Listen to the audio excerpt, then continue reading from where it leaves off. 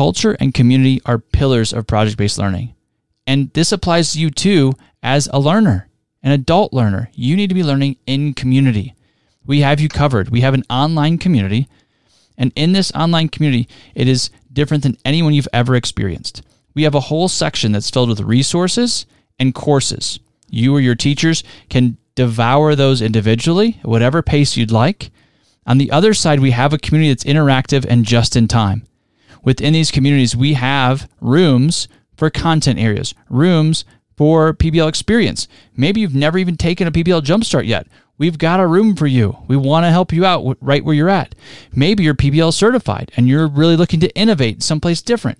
We have a room for that. We've got tuning protocols. When you ask a question, you will not get crickets. You'll actually get an answer, guaranteed.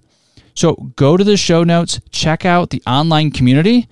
We've got it split out where teachers can look at it. What are the benefits? Administrators, what are the benefits for your school and your staff? Do not PBL alone. You also need to be in community. All right, so as you're reflecting on yourself, you want to survey your habits. Like, what are the habits that are serving you well? What are the habits that are not serving you so well?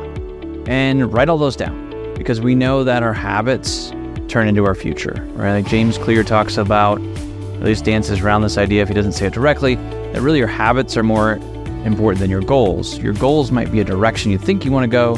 The habits are the ones you're actually willing to commit to.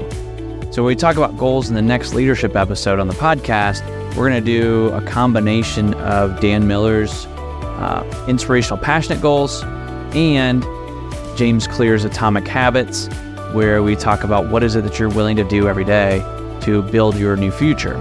So another great book around this idea, I haven't decided if we're going to tie it in or not, but you should read All It Takes Is a Goal by Jon Acuff. One of my favorites now. I haven't quite processed it to share it too much yet, but he's got this idea of small goals that you can kind of survey your habits and say, here are the things I would like to do. For instance, so for me, I've got drink 100 ounces of water is in there somewhere. I try to play the guitar a little bit every day, and I'll read the Bible and read one of my learning books, right? So I've got several different things that I'm just tracking every single day to see how I'm doing. And that's, I think I gave you 4, but there's probably a list of 10 or so. And not all of them are going to make it to the next level, which is medium goals, because I'm going to look at some of those goals and some of them are going to fall off because it's like, I don't actually want to put time and effort into building that habit. So, but I am going to take some from easy goals, easy tracking into medium goals. And then John has this third category called guaranteed goals. These are ones that you are going to do every single day. You've vetted them. They're ones that you know are important. They're ones that you want to invest in, and they lead up to your success. So drinking water is one of those for me as far as a health goal. Working out in some form every day is on there. And these are guaranteed goals. Like they've kind of made it through the levels. And some of the others that I'm working towards or I'd want to have as a goal is like writing 300 words every day. So as I'm blogging or podcasting or writing books, I want to get into a consistent writing habit. So it's one of the habits that I'm surveying that I want to bring into 2024 and see if I can build that in. It's been an easy goal for a while, and honestly, it hasn't been easy. That's not really what it means, I don't think. So it's been a tougher one for me. So I've got to figure out why. Like, what's the motivation behind that? Where's the right place to put it? So you might have some habits where you're like, okay, I'm getting up at 4 a.m. and I'm going to do the things. And maybe that works for you, and maybe it doesn't. And I would just say, like, it's okay that it doesn't. Like, let's figure out what does work, though. Right? Alex Hormozi, he's famous for, I'm going to get up at 4 a.m., I'm going to drink a cup of coffee and start work. Right? So you got to find those things that work for you and find out where they fit, where they don't fit. So that's habits. I would probably put schedule into there as well. And when I say schedule, remember, we're focusing on you in this case. So it's your daily school schedule because that's part of you. Yes, it's your weekend schedule with your family, but it's also, when are you doing learning? When are you getting your exercise in? When are you reflecting? How healthy is your schedule? Like if you just looked at your schedule right now, on a scale of 1 to 10, 1 being it's awful and you're going to burn out in the next year or two, 10 being it's perfect and you can see excellent growth and you're heading towards your vision, where are you at on that? And if you're anywhere between 1 and 5, then you need to rework your schedule. You need to find places for deep work. I'm going to put that on here. You're going to have to find places for deep work, and you're going to have to box those out. And you're going to say at 9 a.m., this is my deep work time. 9 a.m. on Tuesday, I'm going to work on grant work or my book or some big piece where you close your door. It's okay to close your door. You still talk to your staff. You don't have to have an open door policy where anybody can come in at any time. That doesn't really make sense when you break that down. You need to have time where you're building the vision out. Those are important hours. You need to have times where you shut your door, and that's okay. So you might need to look at your schedule.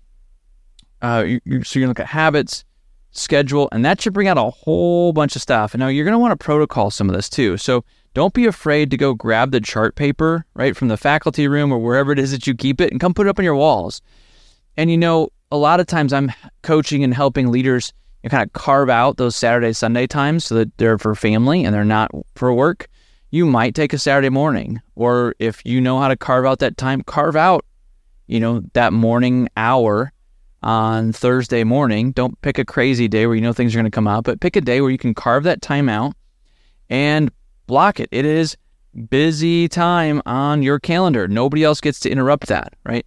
And you are going to get the chart paper out. Why? Because it works, right? It's going to categorize these things in your brain, and you're going to be able to step back, take a look at it, step out, and get the big picture of your life and reflect on your semester. So when you do your semester as a leader, it's probably a little bit more than just a semester, right? You probably go back, maybe you do, even like 2 quarters.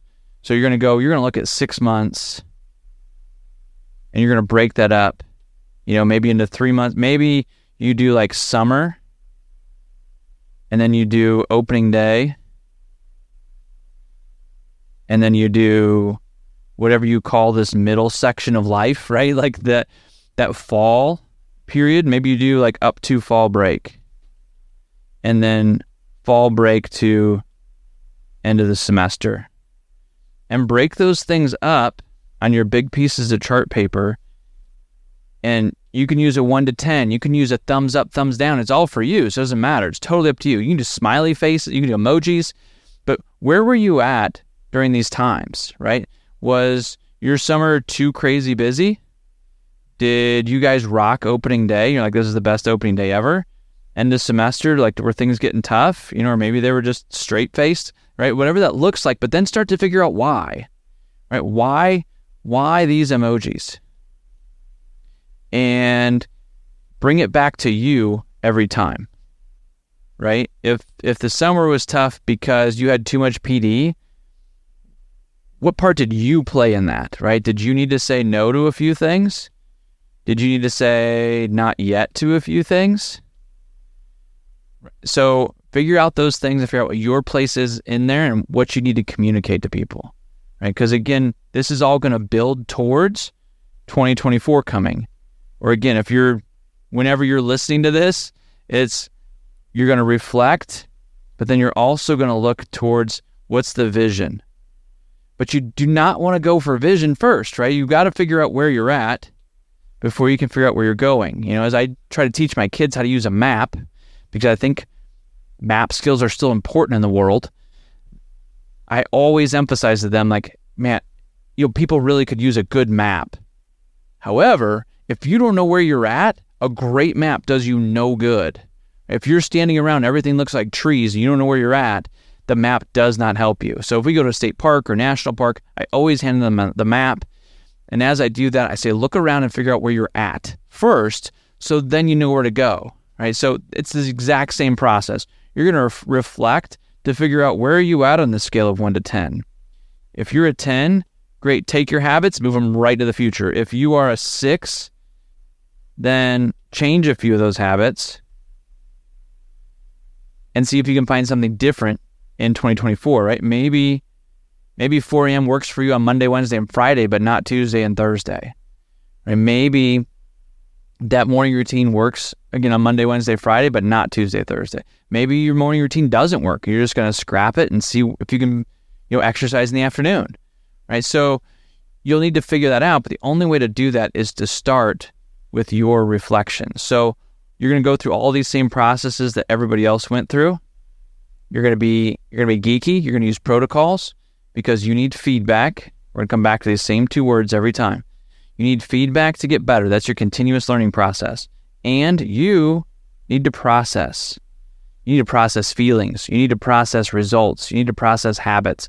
You need to figure out how first semester went on a bunch of different levels for you, because you're the leader, and your organization, which includes your family, it's an organization, it includes your school, so it includes staff, it includes students.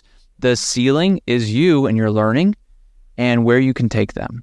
So if you're neglecting yourself, that's going to show up. That's going to show up in your family relationships. It's going to show up in your student-staff relationships. So take this time. Again, be geeky. Get the chart paper. It's worth it. Get the markers out.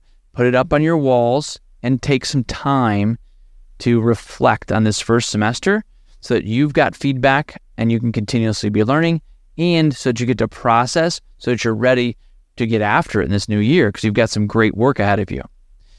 As you do that, you're going to find that passion, you're going to find your why, and you're going to lead inspired. Thank you so much for listening to this episode of the PBL Simplified podcast. I appreciate you. I'm honored that you tune in each week. Would you please take 2 minutes to leave a rating and a review? When you leave a review, it lets the next person know that this is a podcast worth listening to. When they go into their player and search project-based learning and PBL Simplified popped up, when they see those reviews, they know that high-quality visionary leaders are listening. So they tune in too, and they can find their way into the PBL journey. Thank you so much for leaving a review. Thank you so much for listening. I appreciate you.